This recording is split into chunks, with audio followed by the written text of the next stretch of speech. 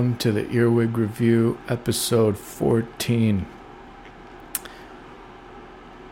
Starting today off, well, we were at the grocery store in the morning, and we've noticed there's some sales.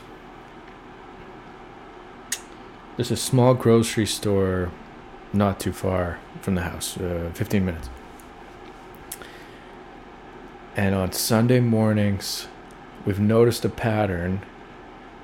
They have these dips, guacamole, kind of a hummus layered dip, a salsa, and they go on a crazy sale, like half price. And these dips are awesome. And we got a bunch of those and a tray of balinces, also on a great sale. So the morning started off without a hitch, if that's the term. It went off without a hitch. What hitch? Without one. There was no hitch. It was a great morning. We went and ate. And then it was time for lunch. I was going to record the show, but instead I met an old friend for lunch. We went to A&W, burger, onion rings, root beer. They even, this one, not all locations seem to do it anymore, but this one location, they tend to give the frosted glass mug. Probably stayed for about 2 hours talking and eating our food and whatever. They had a coffee as well, and I was very close to getting a coffee. It's $1. You know, all these places, McDonald's has it too. It's this dollar coffee. And it's hard to resist in any case when I see that going on. But I did, and now that I'm sitting here, I wish I had it. I wish I'd gone for it. But I knew it was a bad idea because I've already eaten all these balinces, the burger, the onion rings, the soda, and tonight we got a salmon marinating as well. So all this to say, today's been going well. When you get to eat good food in life, food that you're happy with, I don't know if there's anything better. That's the pinnacle. I'm sorry to say if you thought there was something else out into the world that was going to beat that, but it's kind of it. And that's nothing to scoff at, right? Nothing to scoff at. Who's scoffing anyway? So anxious about the reading at the end of today's episode. We'll do our posts as usual. I'm sure lots of great stuff there. And then I'm going to read for the first time the first, I believe, 10/3,000 words of a story I've been working on for a little while. I'd have to look off and on, not forever. A story called The Blue Nile. And definitely excited but anxious to read that, see how it feels. I think one train of thought I've been following for a bit, this idea that if you can see it on TV, if you can see it in a movie, you have to beat that in a book. If they could make it on screen, then yes, sure, you could write it in a book, that's fine. But I think you got to take advantage of the medium of writing, having someone's imagination only, not having to worry about the production and what they can and can't pull off, and what, all the way they'll kind of have to mitigate the ideas and translate them to fit the screen. And there's a lot of freedom there. I think for a while I had the kind of almost the opposite mindset from working on all these sets and just getting into that world so much that I was thinking, I had the idea that somehow it would be best to write things that could be very easily, clearly translated to the screen, to sell and make that way. But as of late, it seems like I've had the opposite kind of approach. And really, what can you not get away with on TV? What would be too far out, too abstract, too controversial, too weird, too upsetting, too annoying? It's all stuff that only books can do, only writing can do. And I think that's what I'm looking for when I'm reading, if I realize it or not. Because reading takes a different kind of effort, and it needs, if you could just watch the story unfold, generally people are going to do that. You know what I'm talking about? So I think that train of thought was a bit almost exacerbated by, I read a book that I think came out very recently about HBO. It's called It's Not TV. I think there's a longer title, but it's Not TV. It's a book about the history of HBO, and just kind of burned through it. A really fun, quick read. I really enjoyed it.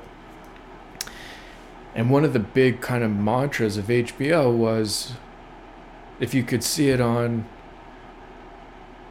your average network, then they weren't going to do it.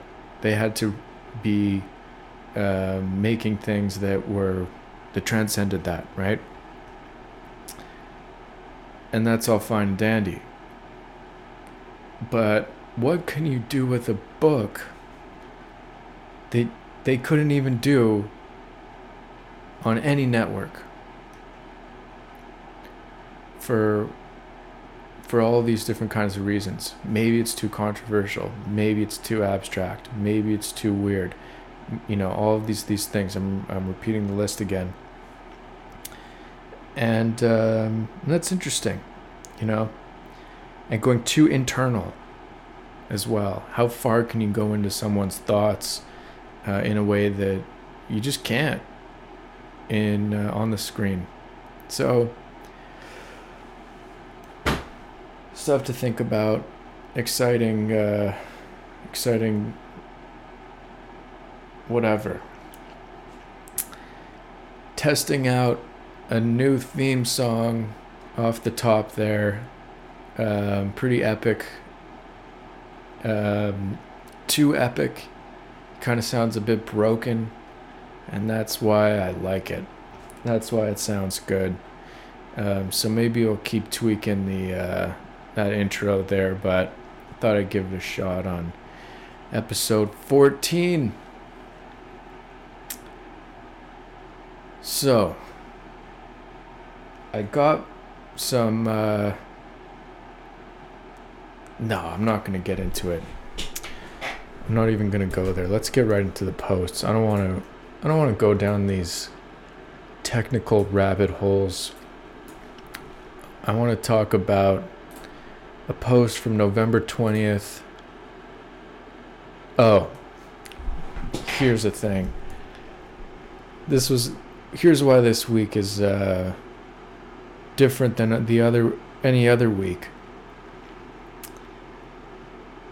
This week, I surpassed the 700 post mark. So right now we're at 703. That was Friday's post was 703.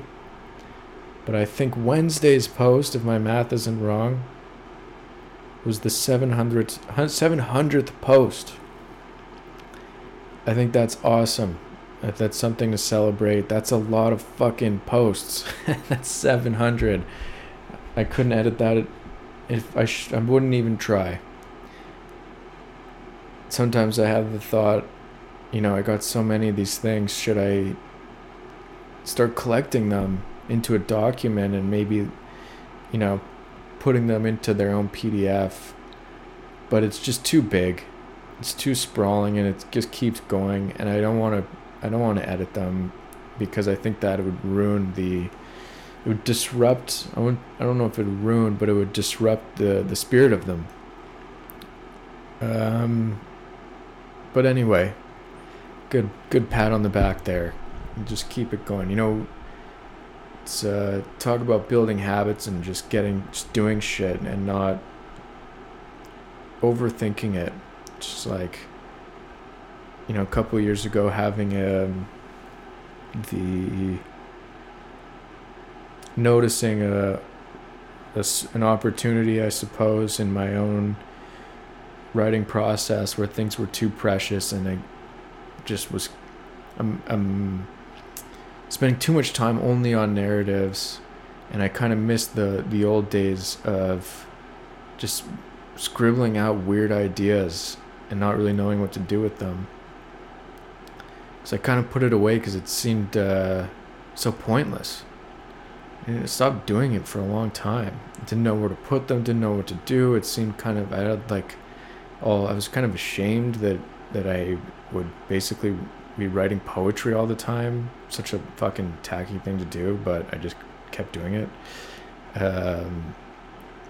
So whatever. And now, next thing you know, I got 703 of these motherfuckers, and going to 1,000. See you at 1,000 in about a year from now. One a day minus Saturdays. November 20th, the frog will return. I was reading online about a frog that freezes for the winter. I can imagine it in a way, being that frog. It must be sad, doing whatever it is you are doing and freezing like that. Thinking about all the good things you got to experience in your life, the leaves and the mud and the sun, the river and the ripples in the water. It wasn't long ago that it all began, and now it is over. Even the snowflakes and the ice, you appreciated them somehow, despite everything. They had a way of slowing down time. And they were there with you during your time on Earth. All of the hope and every good meal, it all came together in that moment. And now you, the frog, are freezing to death. The frog became ice, and it is beneath the snow somewhere, until one day it will become warm and the frog will return again.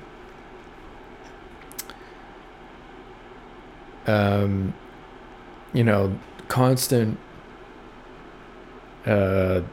almost the magic trick of this show sometimes is where I start yammering on about whatever I yammer on about at the beginning of the show, and then the way that these posts start to kind of revisit those kind of themes. And there was one line in here where it goes, I'm just looking for it. Oh, it says, all of the hope and every good meal, I'm turn on this mic. I can see him clipping a bit. All of the hope and every good meal, it all came together in that moment. And for whatever it's worth, I just remember thinking about the appreciation of food today, already going on about that. And I suppose thinking about trying to, in this way of imagining what it would be like to freeze to death as this frog, and thinking about his whole life and all the food that he ate would be one of these kind of last memories. It's the same. It's a point of view. I was reading online about a frog that freezes for the winter. I can imagine it in a way being that frog. It must be sad doing whatever it is you were doing and freezing like that. Thinking about all the good things you got to experience in your life. The leaves and the mud and the sun, the river and the ripples in the water. It wasn't long ago that it all began, and now it is over. Even the snowflakes and the ice, you appreciated them somehow. Despite everything, they had a way of slowing down time. And they were there with you during your time on Earth. All of the hope and every good meal, it all came together in that moment. And now you, the frog, are freezing to death. The frog became ice, and it is beneath the snow somewhere, until one day it will become warm and the frog will return again. It's, a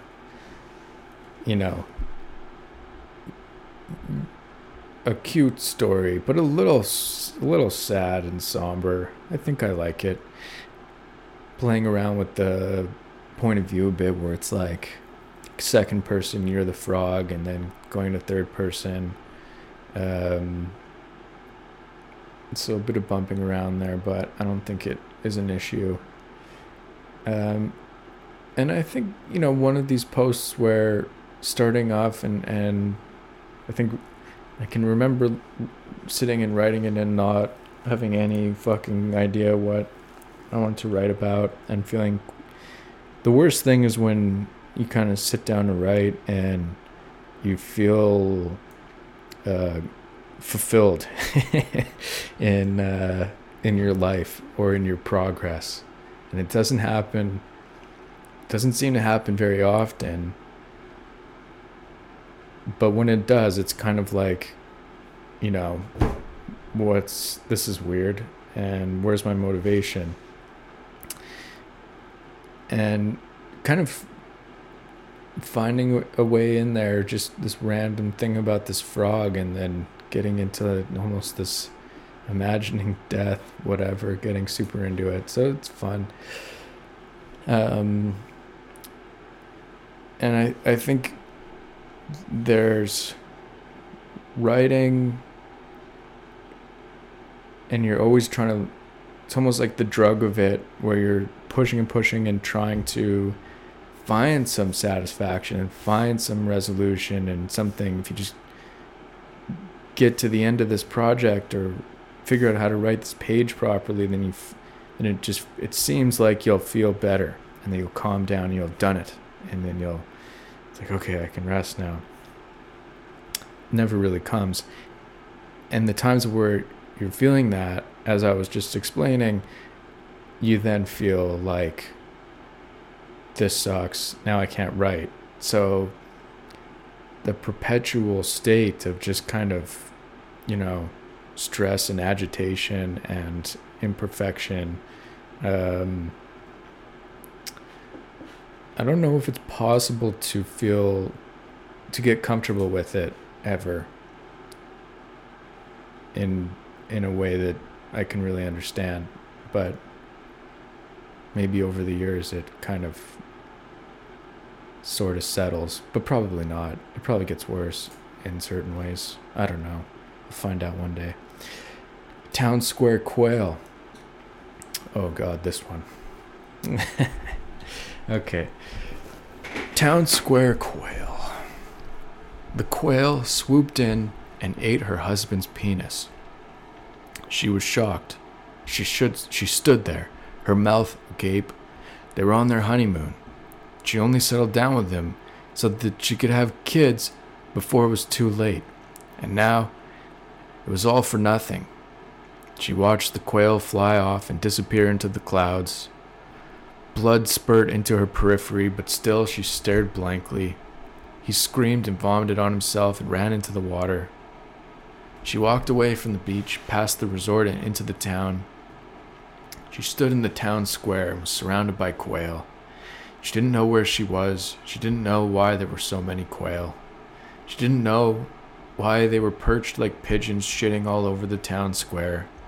She stood beneath them, staring upward, and a memory occurred to her. In the 4th grade, she knocked over a thing of whiteout, and it stained her desk for the rest of the year. It seemed that life had a way of repeating itself. It seemed that to her, life was merely a hellish vortex, and that her only purpose was to suffer. Oh, that's nice and stupid.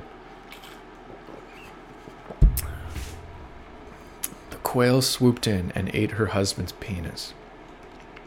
She was shocked. She stood there, her mouth agape. They were on their honeymoon. She only settled down with him so that she could have kids before it was too late. And now it was all for nothing. She watched the quail fly off and disappear into the clouds. Blood spurted into her periphery, but still she stared blankly. He screamed and vomited on himself and ran into the water. She walked away from the beach, past the resort, and into the town. She stood in the town square and was surrounded by quail. She didn't know where she was. She didn't know why there were so many quail. She didn't know why they were perched like pigeons shitting all over the town square. She stood beneath them, staring upward, and a memory occurred to her. In the 4th grade, she knocked over a thing of whiteout, and it stained her desk for the rest of the year. It seemed that life had a way of repeating itself. It seemed that to her life was merely a hellish vortex, and that her only purpose was to suffer. What can I say? It's the town square quail. Alright, so 3, 2, 1, 0. Now, I don't think I know I didn't realize on the day that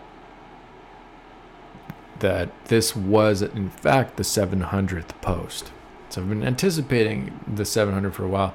It means fucking nothing, but it's, sometimes just fun or maybe helpful to just have a goal in your mind of, oh, I'm going to hit X amount of pages. Oh, I'm going to hit, X amount of words. And it's just an arbitrary, carrot on a stick. And 700 has been on my mind for a long time. And here's what ended up being the 700th post. All that kind of banal anticipation amounting to this.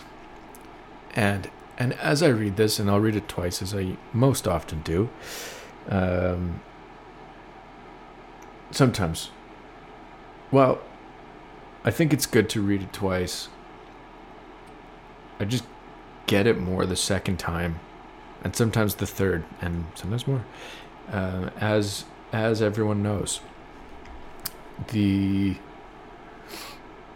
has a different effect the more you go over it, and you learn how to kind of articulate it, I think, a bit better. Anyway, as you listen to this one, just know that this was a big milestone for weeks, perhaps probably months, this number, thinking that once I got to 700, I didn't have any anticipation that I knew nothing would, of course, happen, but it was just in my mind, building and building and building as this kind of, little road sign. And this is what came out. A can of alphaghetti was poured into a saxophone. And then the saxophone player. Okay, we can do it. A can of alphaghetti was poured into a saxophone. And then the saxophone player farted into the saxophone and sent the alphaghetti flying.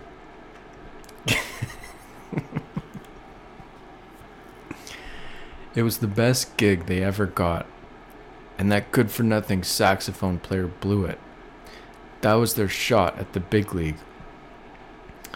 When asked why he did it, the saxophone player said that it was the call of the void. He tried to explain what the hell he meant by that, but no one knew what he was talking about.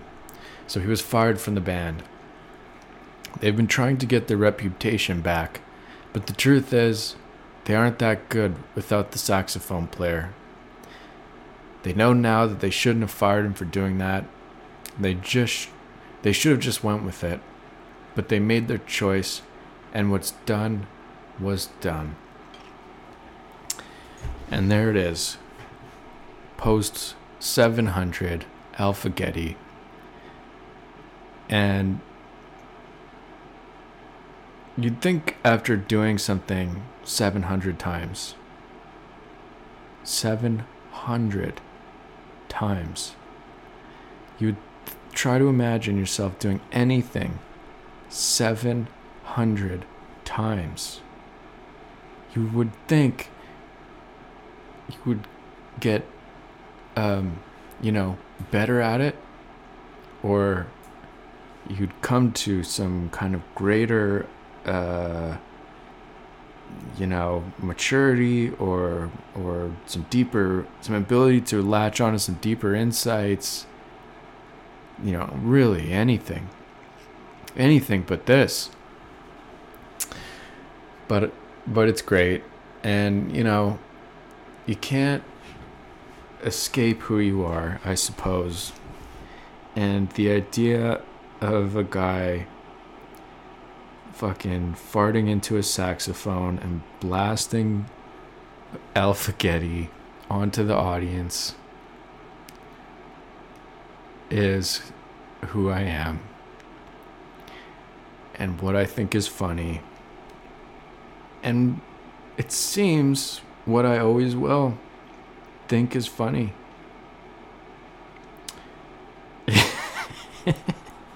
If someone did that, if you can imagine being in a room and someone literally did that and you didn't laugh, or if you didn't think that was funny, I mean, then what is? Then what possibly is?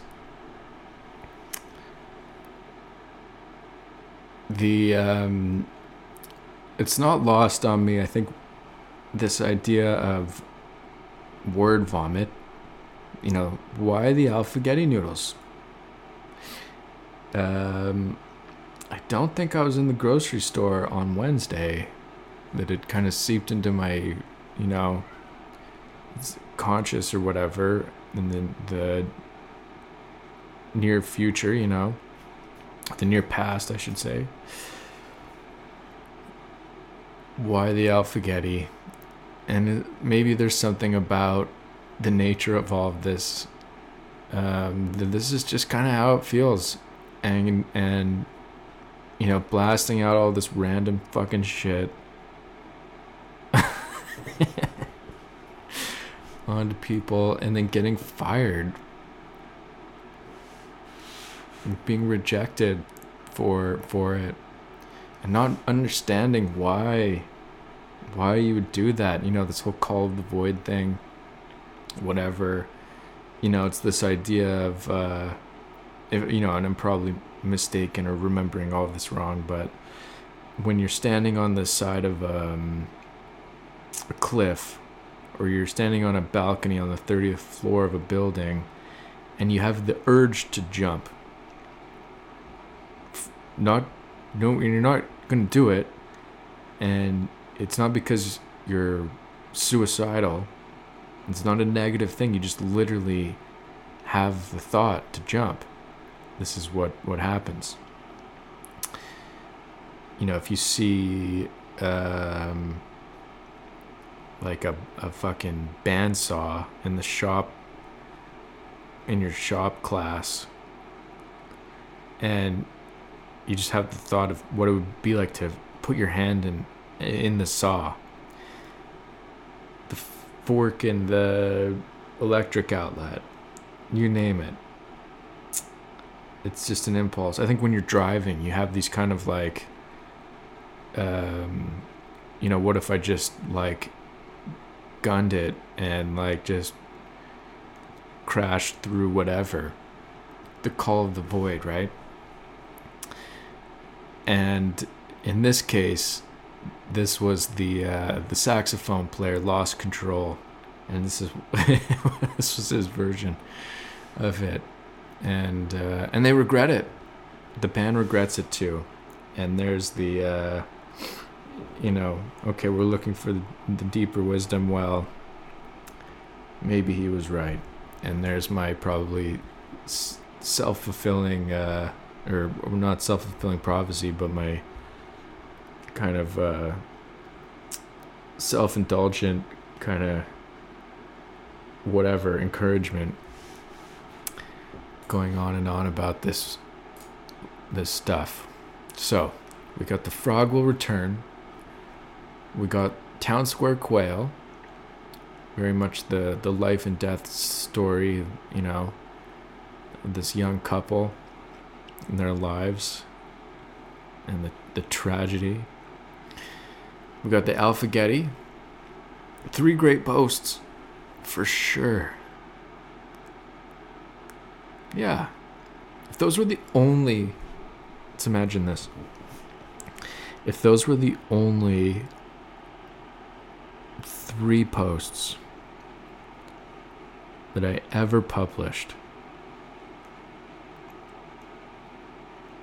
they don't feel like the best posts I've ever written by a long shot.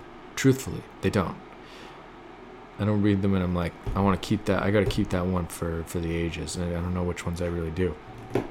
But if I went through all of these posts, I don't think those would be the ones I might really select. But on the other hand, if I did, and those were the only ones that I ever showed, that someone ever read of my writing, it kind of says it all. I think you either would be in or you'd be out. You'd either like my point of view or you wouldn't.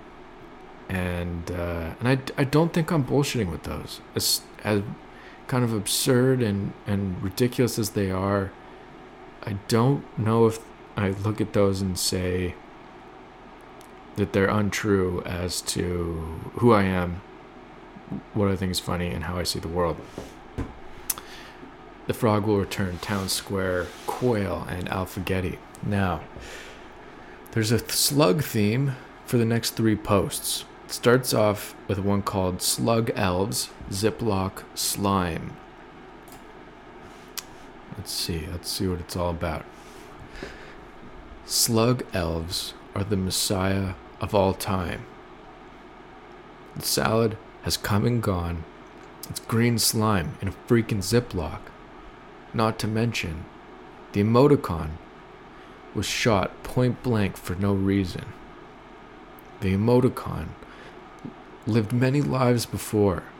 One of them was something that no emoticon could describe.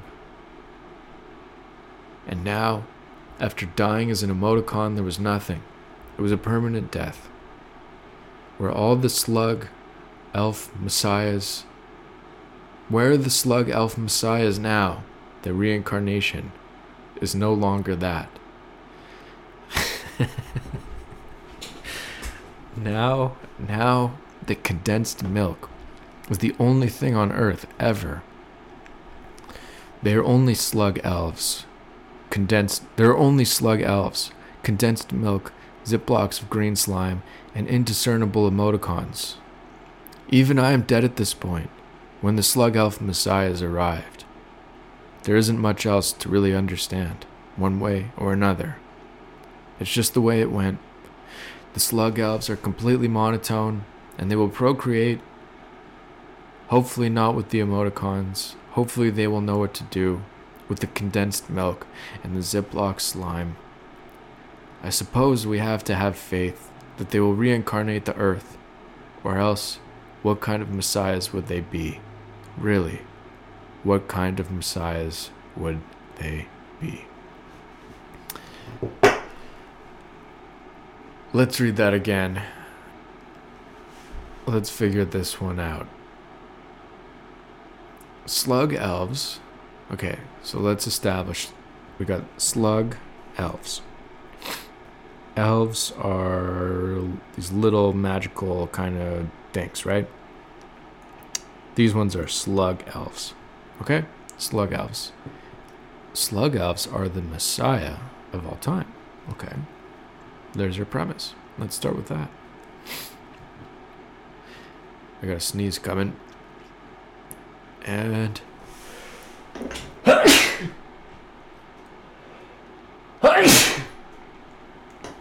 and there it was.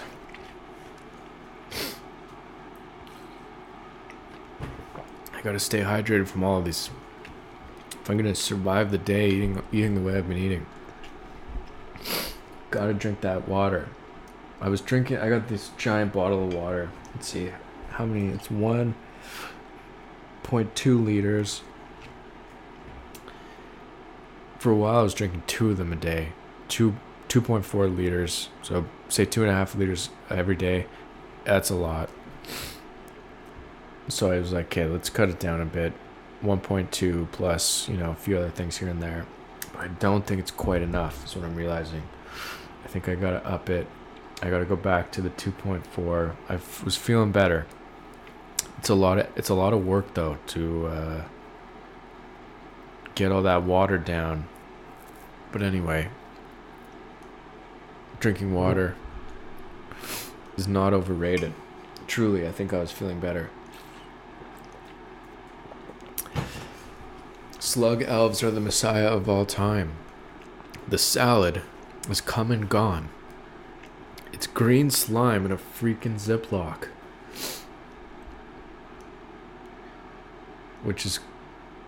So we got our slug elves, and then there's a old molded kind of rotten salad in a Ziploc bag. Not to mention the emoticon who was shot point blank for no reason. Okay? The emoticon lived many lives before. One of them was something that no emoticon could describe. And now, the emoticon lived many lives before. One of the past lives was one that could not be described by any emoticon, okay? And now, after dying as an emoticon, there was nothing. It was a permanent death. So the reincarnation cycle has stopped for this emoticon. Where are the slug elf messiahs now? The reincarnation is no longer that being reincarnation. So far, I think what's working about this is that often when I read a post of this nature that's this abstract, I'm able to wrangle it for the most part. But this one I think is beyond my scope in a way that I think is impressive. It truly is escaping all of my attempts here. Now the condensed milk is the only thing on earth ever. I think the addition of the condensed milk sends it into the realm of just, that's just too much. That's just, you gotta be kidding. But still, let's try to sum it up. They're only slug elves, condensed milk, ziplocks of green slime, and indiscernible emoticons. Oh, okay. It's just that, is it? It's just those 4 things. Even I am dead at this point. When the slug elf messiah has arrived, so the narrator is dead. The narrator doesn't exist. There isn't, which is fine. There isn't much else to really understand one way or another. It's just the way it went. These are the facts. The slug elves are completely monotone, but they will procreate. So why are the slug elves the Messiah as well? Probably because they're going to repopulate the earth. Hopefully not with the emoticons. Hopefully they will know what to do with the condensed milk and the ziplock slime. I suppose we have to have faith that they will reincarnate the earth, or else what kind of messiahs would they be? Really, what kind of messiahs would they be? Good. And then at the end, I think starting without doing this podcast, I don't think I would have included in a line like that at the bottom that's just meant for emphasis in the vernacular. But I feel like that worked as I read it. Okay. Now, let's read the next post called The Slug Messiah. The Slug Messiah was going along the road and saw a massive dead worm. The Slug Messiah did not know what to do. He had no idea how to bring a dead worm back to life. "I am a failed Messiah," the slug said. "I am a piece of shit Messiah. I couldn't even save this worm." The Slug Messiah felt depressed for a long time after that. Almost 6 days went by before he felt like he could face the world. He went to the supermarket and bought a cream soda and drank it on the sidewalk. "Too bad about that worm." Sorry. "Too bad about that worm," God said. The Slug Messiah nodded. "I hope you enjoy the soda," God said. The Slug Messiah nodded again. "Take it easy," God said, and the Slug Messiah nodded. "Hey, wait," the Slug Messiah said to God. "What?" God asked him. "I quit," the Slug Messiah said. "All right, but you owe me for the snow tires," God said. "Fuck those snow tires," the slug said, and God laughed at the slug. So, the legend continues. The Slug Messiah trying to do the right thing, trying to do his job, but he sees this worm's already dead, and he doesn't know how to reincarnate it, doesn't know how to fix it, and so he felt upset. I remember writing this post and having a feeling of depression. Let me rephrase that. And feeling sad while I was writing. And I think it was some kind of... everything felt kind of useless, I guess. Kind of like empty. And I could tell, I was like, I think this isn't really... this is like a nature, not a nurture type situation, where I was like, I don't think the things in my life are inspiring this feeling. It felt like more of like a kind of a chemical, just like sadness is hanging out right now. Two ways of looking at it, right? But I don't think anything necessarily caused it that I was at all aware of. So that's actually what I was writing about here. This little fucking slug not knowing what to do with this worm. Almost 6 days went by before he felt like he could face the world. He went to the supermarket and bought a cream soda and drank it on the sidewalk. So it's a similar theme to earlier. Food and treats and drinks. Often the great thing in life. The great equalizer. Too bad about that worm. So here's our buddy God trying to console the worm. It's funny, and it almost feels writing God as a character, giving God lines, is always going to feel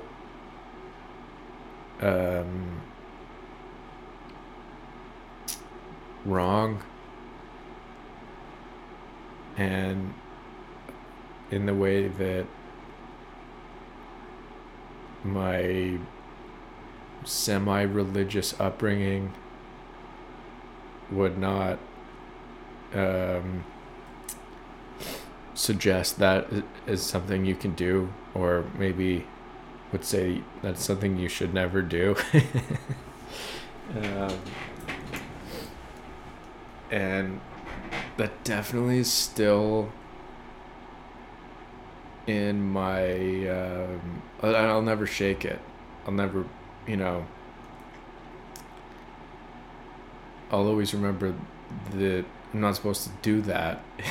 but also sometimes you got to do it, and I don't really think it's an issue. I think that it's, regardless if you believe in, if you respect that tradition or not, it's so clear that this is such a farce that why, from any perspective, would it matter that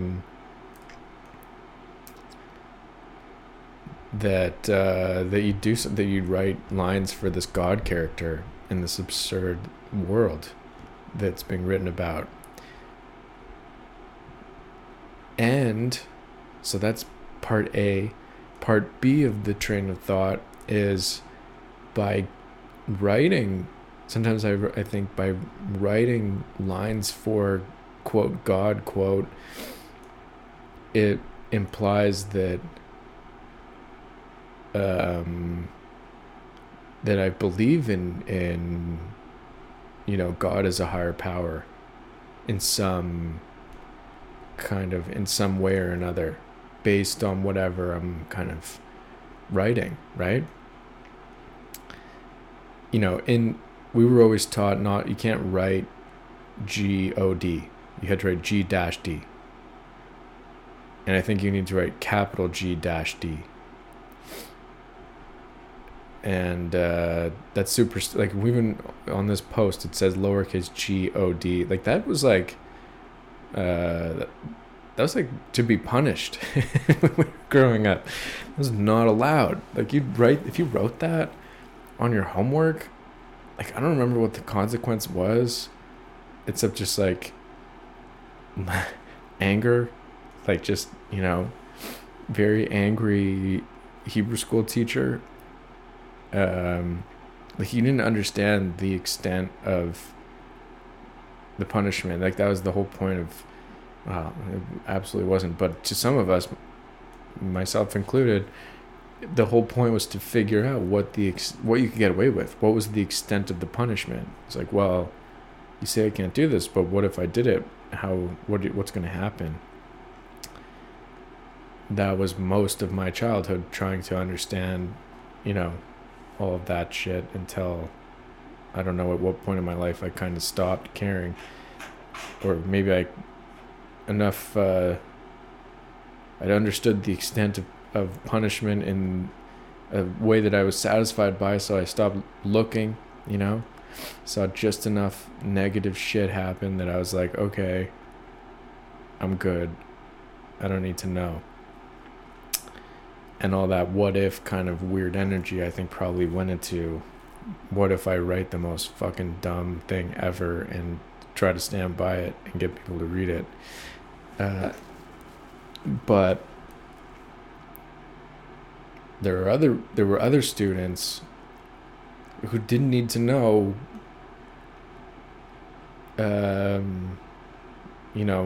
what would happen if they put the fork into the electrical socket. What would happen if they, did the thing they were told they weren't supposed to do, if they listened. And I'm sure those people did okay. I'm sure things I'm sure it ended up all right in a lot of ways. Anyway, good kids out there. All this to say, this God stuff, I think I'll forever be agnostic, meaning I can't fully buy into it and I can't fully let it go. I think that agnosticism is where I think that's my true, whether I like it or not, I think that that's my I think that's my belief system. I think I'm a true agnostic. I would like to either decide one way or another, but truthfully, if I've tried wearing both hats over the years of my life, I can't fully let it go, and it's just programmed into me. It's like it's beyond logic. So go fuck yourself. Too bad about that worm, God said. The Messiah nodded. I hope you enjoy the soda, God said. The Messiah nodded again. Take it easy, God said, and the Messiah nodded. Hey, wait, the Slug Messiah said to God. What? God asked him. I quit, the Slug Messiah said. All right, but you owe me for the snow tires, God said. Fuck those snow tires, Slug said, and God laughed at the slug. Wonderful, wonderful post. And our final post of the week. You know, this whole today's episode 14, I feel I'm trying to go slow, but I think since I hit the record button a mere 53 minutes ago, I've been rushing to get to the Blue Nile writing. But we'll get there soon enough, because I'm excited about it. And it's fucked up. It's definitely fucked up. And I want to read it. And I want to see what guilt or shame or excitement or maybe pride I feel while reading it and after. And then I want to adjust accordingly tomorrow. Anyway, let's read the Slug Messiah 2. The Slug Messiah 2. This is the sequel. The silkworm was sad, and it was unable to articulate why. Its eyes were droopy, and it felt like it had little connection to the others. It was not a suicidal moment for the silkworm, or even one that it felt like it would benefit from crying. It was just sad, maybe for the hell of it. The silkworm went to McDonald's and bought a medium coffee for $1. It stood in the park and saw the Slug Messiah, hopelessly staring at the dead worm. The silkworm felt a bit better when he saw how hopeless and depressed the Slug Messiah looked. And that is why God laughed when the Slug Messiah quit outside of the supermarket yesterday.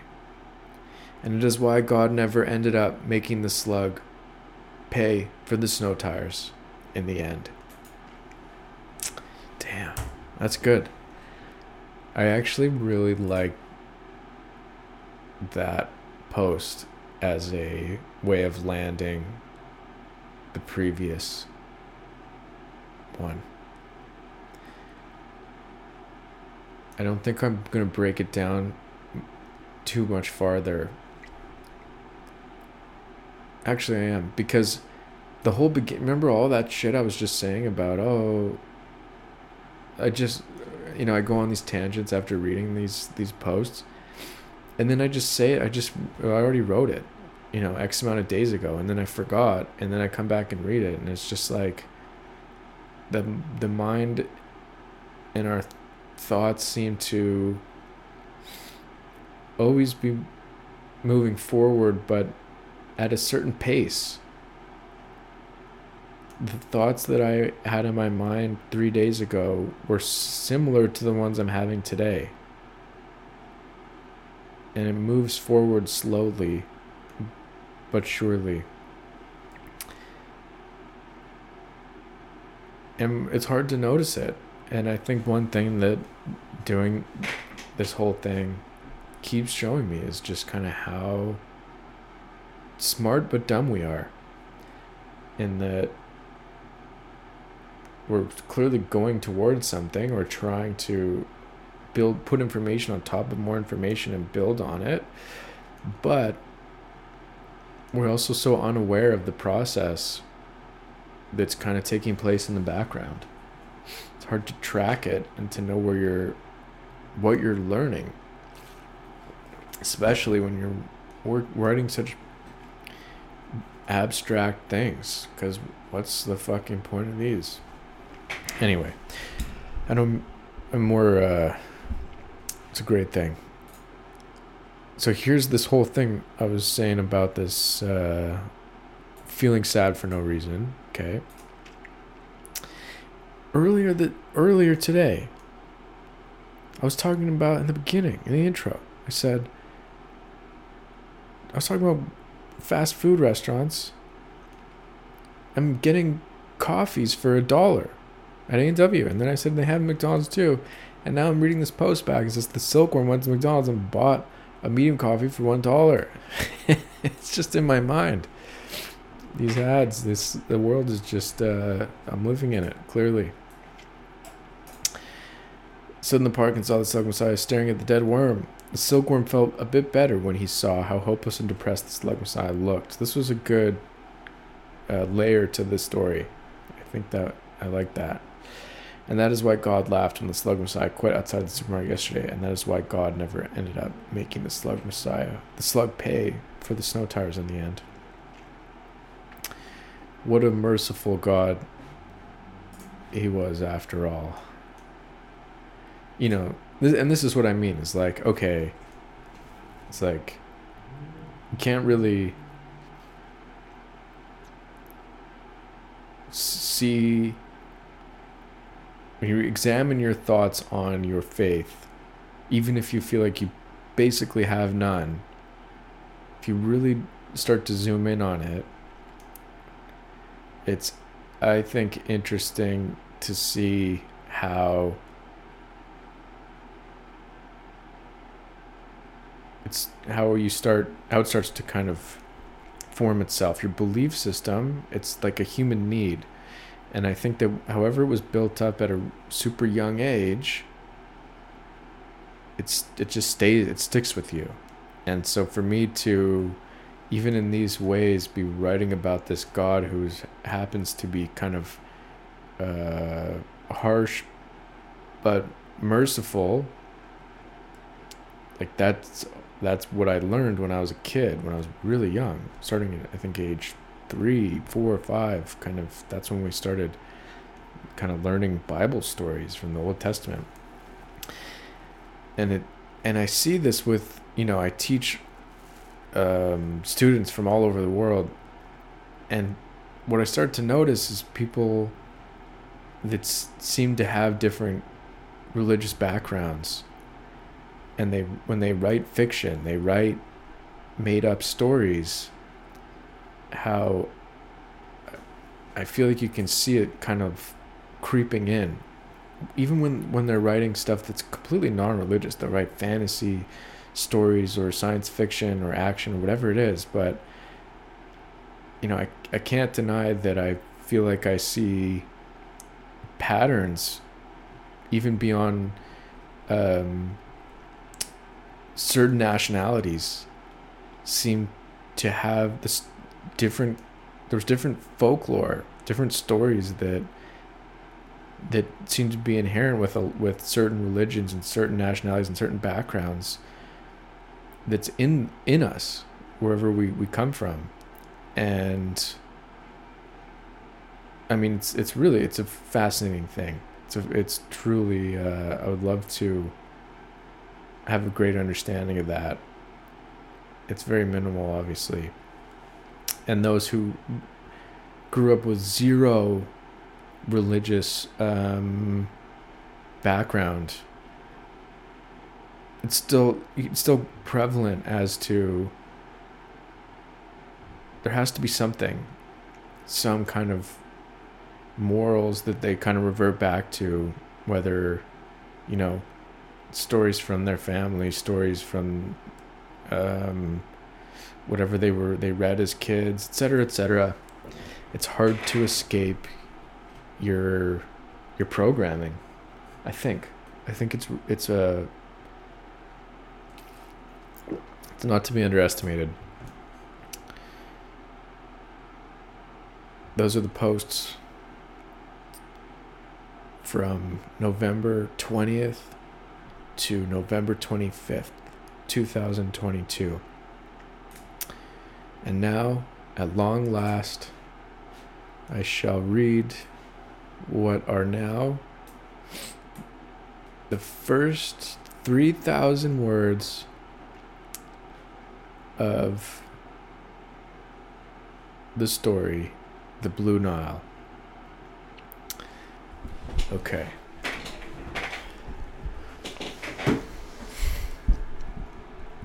The Blue Nile. Igor stared at the pizza sign, or in the direction of it. His thoughts wandered towards a misery that had become so persistent that he considered it to be more ordinary than anything. It corroded his stomach and made his veins feel like they were jagged. He thought maybe it was his body's way of telling him to stop fucking around and go fulfill his purpose. Go make money, and then it will be easy to get laid. He felt assured for the most part that it was a hopeless and pathetic endeavor. He felt assured that he was destined for failure and that every moment he avoided abject poverty was nothing more than sheer luck. His thoughts continued in this heated spiral like a glowing oven coil tapeworm that traveled through his intestines. He did not know how to calm himself from it, so he sat there in the middle of the night, staring out of his apartment window at the pizza sign across the street. Near 3 a.m, the streets were dead mostly. He stood on the sidewalk near the gas station towards the bank. Eventually, a guy showed up that he knew from before. His name was Hubert. He had a comb-over that pointed upwards like it was static charged. He chugged a large bottle of foamy Diet Cola, and his gut hung from his undershirt. He wasn't wearing pants or underwear, and his socks were stained and torn. The last time they spoke, Hubert told Igor that he was a dickless fudge packer. He told Igor that even his best erection was too flaccid to hold a CD. He told Igor that he didn't even know which dog cunt was his head and that his face was a rat's dog cunt. He asked Igor if he even had ass hair, let alone a single piece of shit in his ass. Igor loved Hubert. Sometimes, at random, he would remember what Hubert said and he would laugh with relief. That laughter brought him peace. It made him forget who he was, and he was grateful for that. Igor stood near Hubert and waited for him to say something. After some time, Igor noticed that Hubert had grown an erection. Igor felt nauseated by it, but in some call of the void, he had the idea to snap Hubert's erection off of him like it was a carrot or an icicle and toss it into a wood chipper. Hubert explained to Igor that he had once tried to kill himself. Hubert had come to the conclusion that he was unemployable and that no woman would ever love him. So he went into his neighbor's apartment and ate a bottle of her painkillers. He said it was an unremarkable, unoriginal idea, and it proved to lead to nothing more than an average nap. When he woke up, he sold all of his things and got on a train home to visit his mother in a small Quebec town. On the train ride, he sat across from a woman that he was immediately captivated by. He said that when he looked at her, he felt like he was home for the first time. They spoke at length on the train ride. He said that it was the shortest 4 hours of his entire life. He said that a calmness came over him like he was standing in the ocean and was surrounded by the relief and warmth of a long piss. And before long, they were married. As an acknowledgement of his suffering, as an offer of reconciliation, the universe had awarded him with a wife that he loved dearly. It showed him that trying to kill himself was the right thing to do, because it led him to her. He said that he realized that his greatest attribute was that he was a failure. If he had succeeded in killing himself, he would be dead, but trying and failing and letting go of everything was the best thing that ever happened to him. Hubert said that even when he found out she was a prostitute and that she rode that train daily for almost 2 years, sleeping with all kinds of random men, he didn't care. They remained happily married. Igor stood silently as a wave of goosebumps passed over him. A cop car approached slowly and parked near them. One of the cops got out and grabbed Hubert by the hair. He tossed Hubert at the car window. The sound of his forehead hitting the glass was more dull than Igor would have expected. They tossed Hubert into the back of the car and drove off towards wherever they were taking him. At the gas station, Igor stared at the taquitos and the hot dogs. He looked at the Slurpee machine and the soda machine. He bought a bag of chips and ate them outside near the propane tanks. He had been at his mother's apartment earlier. As usual, she complained about the pigeons that crowded around her windowsill. She said that they were filthy and carried diseases, but still she left breadcrumbs for them.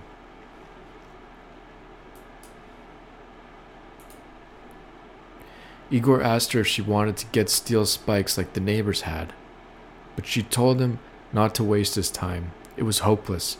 There was no getting rid of them. She served him fish and cabbage soup. While he ate, she told him how worried she was about his sister.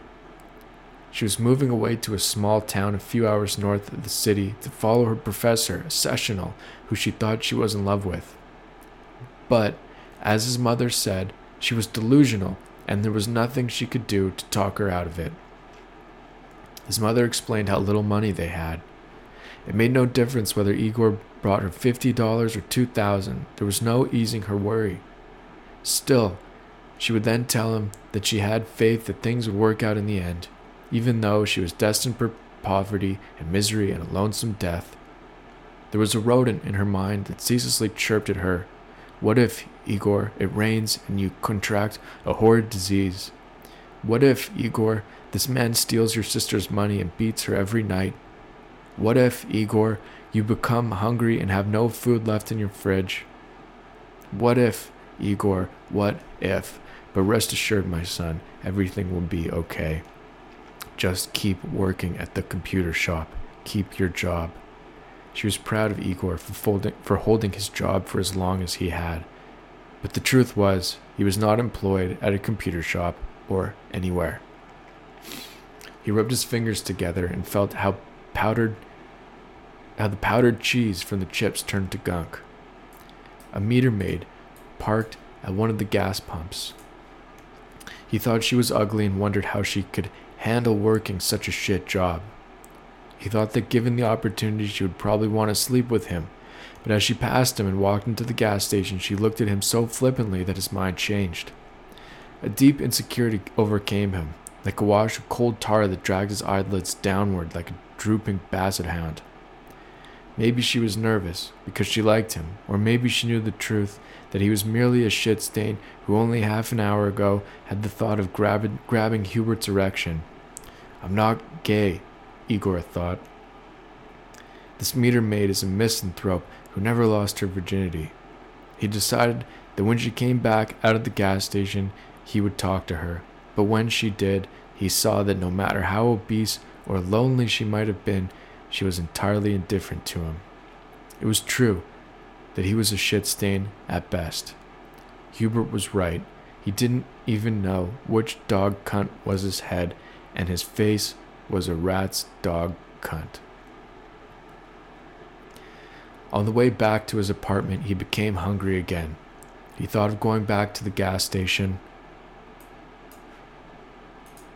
but became distracted by a prostitute that stood beneath the pizza sign. She wore ripped jeans, a ratty tank top, and a dirty pink and yellow ski jacket.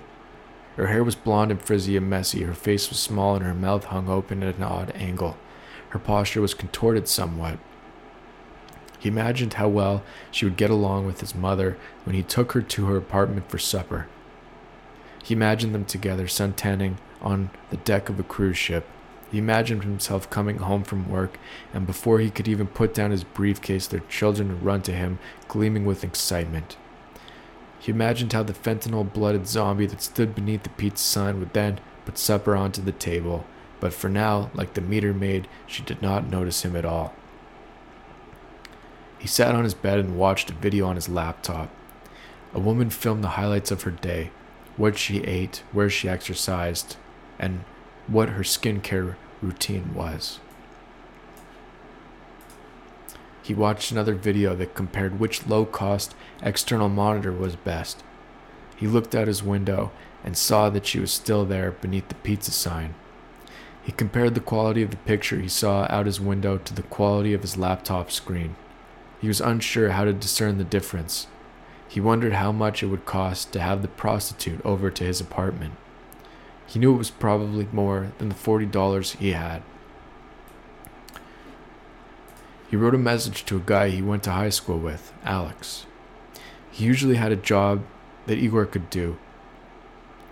Igor became bored of waiting for a response and watched another video of how to win at online blackjack. And then, finally, after masturbating while watching multiple videos of random people having sex, he drifted off and fell asleep. Chapter 2. The phone woke him. It was Alex. Yo, man. Yo, what up? You good? Yeah, you? You around? Yeah, man. All right. The prostitute no longer stood beneath the pizza sign. Igor went back to the gas station and bought a cup of coffee. He drank it near the propane tanks and watched a man fill his car. He tried to imagine a version of himself that could function like that man, but his thoughts became foggy and a feeling of guilt crept up on him. Even this fucking guy, despite his mundane existence, had the ability to exhibit some apparent dignity. Igor, on the other hand, was completely inept. His attempt to be a person was pathetic. It seemed that the only way to fight the inadequacy was to justify with an endless barrage of self-loathing. That self-loathing seemed to level him off momentarily until a random guilt began to flow through him. He tried to drown it by chugging the coffee, but it only seemed to fuel it.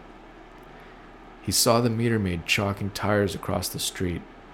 While he had been asleep in his own filth, she was prowling the sidewalks and making people miserable. He could see the hatred that gleamed off the people that passed her. Somehow it gave him hope that perhaps even a piece of shit like him could find a place in the world. He remembered the shame he felt for her the night before, but things had changed in the light of day. He was impressed by the severe corrosive air that she flaunted.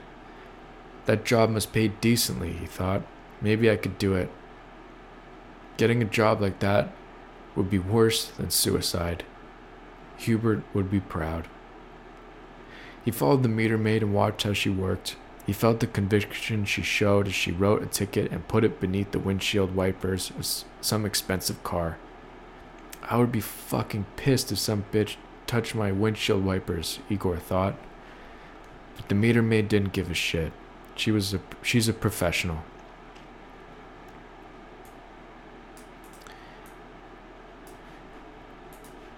He decided he would talk to her. He walked faster to catch her before she got into her car.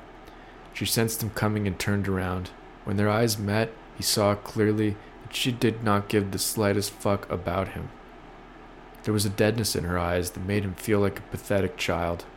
He waved at her and tried to say hello, but the word tangled in his mouth. She shook her head in disgust, got into her car, and then drove off. He felt like scum, more so now than before. It seemed that every homeless person, no matter how drug addicted or mentally ill, was better off than he was. It was clear that they had something that he didn't. They had a purpose. They knew who they were, unlike him who wandered aimlessly, pathetically meandering, thinking there was a solution to his sorry excuse for a life. He walked through the shopping mall. No matter how stupid everyone looked to him and no matter how dumb he felt sorting through the endless pile of fabrics and plastics, somehow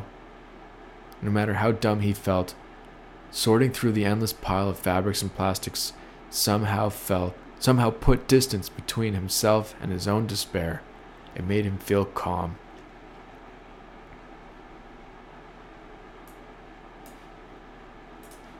He went into a discount computer store and looked at the monitors.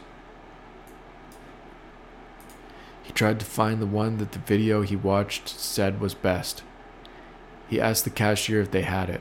The cashier told him that they didn't and they likely never would. Igor asked if they were hiring. The guy said that he didn't think so. Igor asked what the rate was and the guy said it was minimum wage. Igor went to the food court and ordered a box of Chinese food. He tried to finish all of it so he wouldn't have to carry the leftovers home, but he changed his mind, deciding that there was enough left to warrant a second meal later. He went into an outerwear store and looked at a row of new winter jackets. One in particular stood out to him for some reason or another. It was yellow and had an odd shape to it. The shopkeeper approached him. She was attractive and likely not much older than he was. She saw how he admired the yellow jacket and went on to explain that it was made of Gore-Tex and it was crammed full of goose feathers. He didn't respond.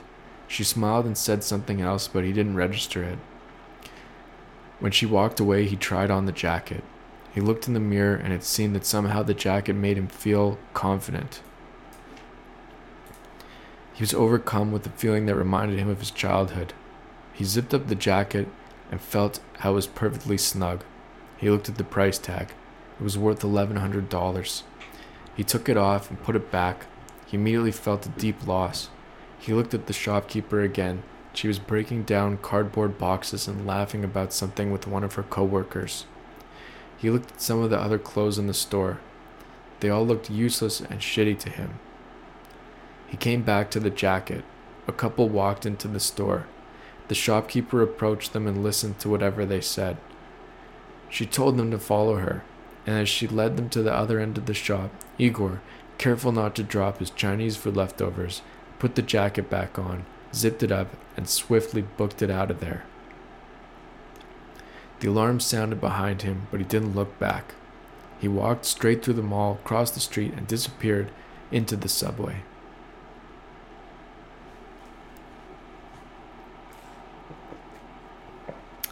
He kept glimpsing at himself in the reflection of the shop window where Alex was going to meet him. He wasn't hungry, but he didn't want to waste his leftovers. As he ate them, he looked at an incense stick that was stabbed into an orange and a bowl of rice on the ground. He couldn't figure out how to break the security tag off of the jacket, so he hit it against the newspaper box until a glob of purple ink flopped out and stained the fabric. He wiped off what he could by the time Alex got there. That jacket is sick, man. Yeah, hey? Yeah, man, it's fucking sick. Where'd you get it? Some store, man. Fucking A. I gotta get a new jacket like that, bro. My fucking jacket sucks. I just got it. It looks sick on you, fucking A, man. But bro, let me tell you about this job. Alright. Take this in, alright? Alright. You remember Elwood? No? Dude, you know Elwood. Elwood. Yeah, man, fucking Elwood. You know that guy from middle school? Oh shit, you mean that fucking guy Dill? Yeah, man, Elwood. Yeah, man. Fucking, he hooked me up with this fucking guy who works at the shipping yard. You know what I'm saying? Yeah. So we get there, and then this guy will let us in, and then he'll open a shipping container, alright? Okay. And then there'll be a truck, and you'll get into the truck and then drop it off 40 minutes away at an auto shop. It's called Max Auto Fix and Wash, alright? And then they'll hand you cash and that's it. Damn. Yeah, man. How much do they give us? $500 cash. Can you do 6? No, man, it's 5. Good try, fucker. Alright. Yeah, it's sick, man. You good with it? Yeah. Sick. Okay. We can head there now. Okay. And man, probably isn't just a one-time thing. If it goes good, maybe we do it again. So don't fuck it up. And like, you know what I mean? Yeah, man. Sick. Let's fucking go then. Alright. Fucking A, man. Yo, I gotta tell you about some shit. Alright. You know Crocodile Rock? Like the club? Man, fucking Crocodile Rock is sick. You go there? Not really, man. Bro, you think you're too good for every fucking club. No, man. Bro, get fucking ready. You'll see. Sometimes at the end of the night, all the guys from the shop go. You'll see, man. These guys are dope. If they're going, we have to go. So get fucking ready. Okay. Yo, there's so many chicks there. It's fucking sick. And bro, let me tell you something. Alright? This one chick I met there last time, I banged her. She was literal trash, dog. Nice. Seriously, bro. Fucking man, she was down for anything. I was like, fuck. I was so wasted. I don't even remember what happened. Really? Yeah, man. But like, bro, my dick smelled like fucking ass for days. And it got me thinking, like, bro, what if there was like some shit in her ass, bro, and it got in my dick? Oh, damn. Yeah, for real. I was thinking of getting an STD test just so the doctor could swab out my dick hole and clean it out, man. You know what I mean? Like, I tried with my own Q-tip, but fuck, man, I can't get it up there like they can. I tried, man, but I just can't fucking handle it. For sure. But bro, like, fuck, man, seriously, I just keep thinking about her. Like, I want to call her again. She was hot as fuck, but like, large. So I'm like, I don't know. Like, what if I'm a fag who likes fat chicks, you know what I mean? All good, man. Fucking A. For sure. Fuck. But bro, yeah. Yo, what's with the purple jizz on your coat, man? Nothing, man. Just some shit. Yo, did you fucking jack that shit, man? No, man. Fucking A. You're hilarious, bro. Like, fuck, you jacked that? You're a boss, bro. Fucking A, man. And that's the end of chapter 2. The Blue Nile. First 12 pages as they currently stand. Next week, I'll move on. I'll work through chapters 3 and 4. I'll do the same as what I did, and I'll read those, continue off, and I'll try to get through this draft without going back and making huge substantial changes. But if I do, I'll just I don't know. Maybe I will, maybe I won't. You never know.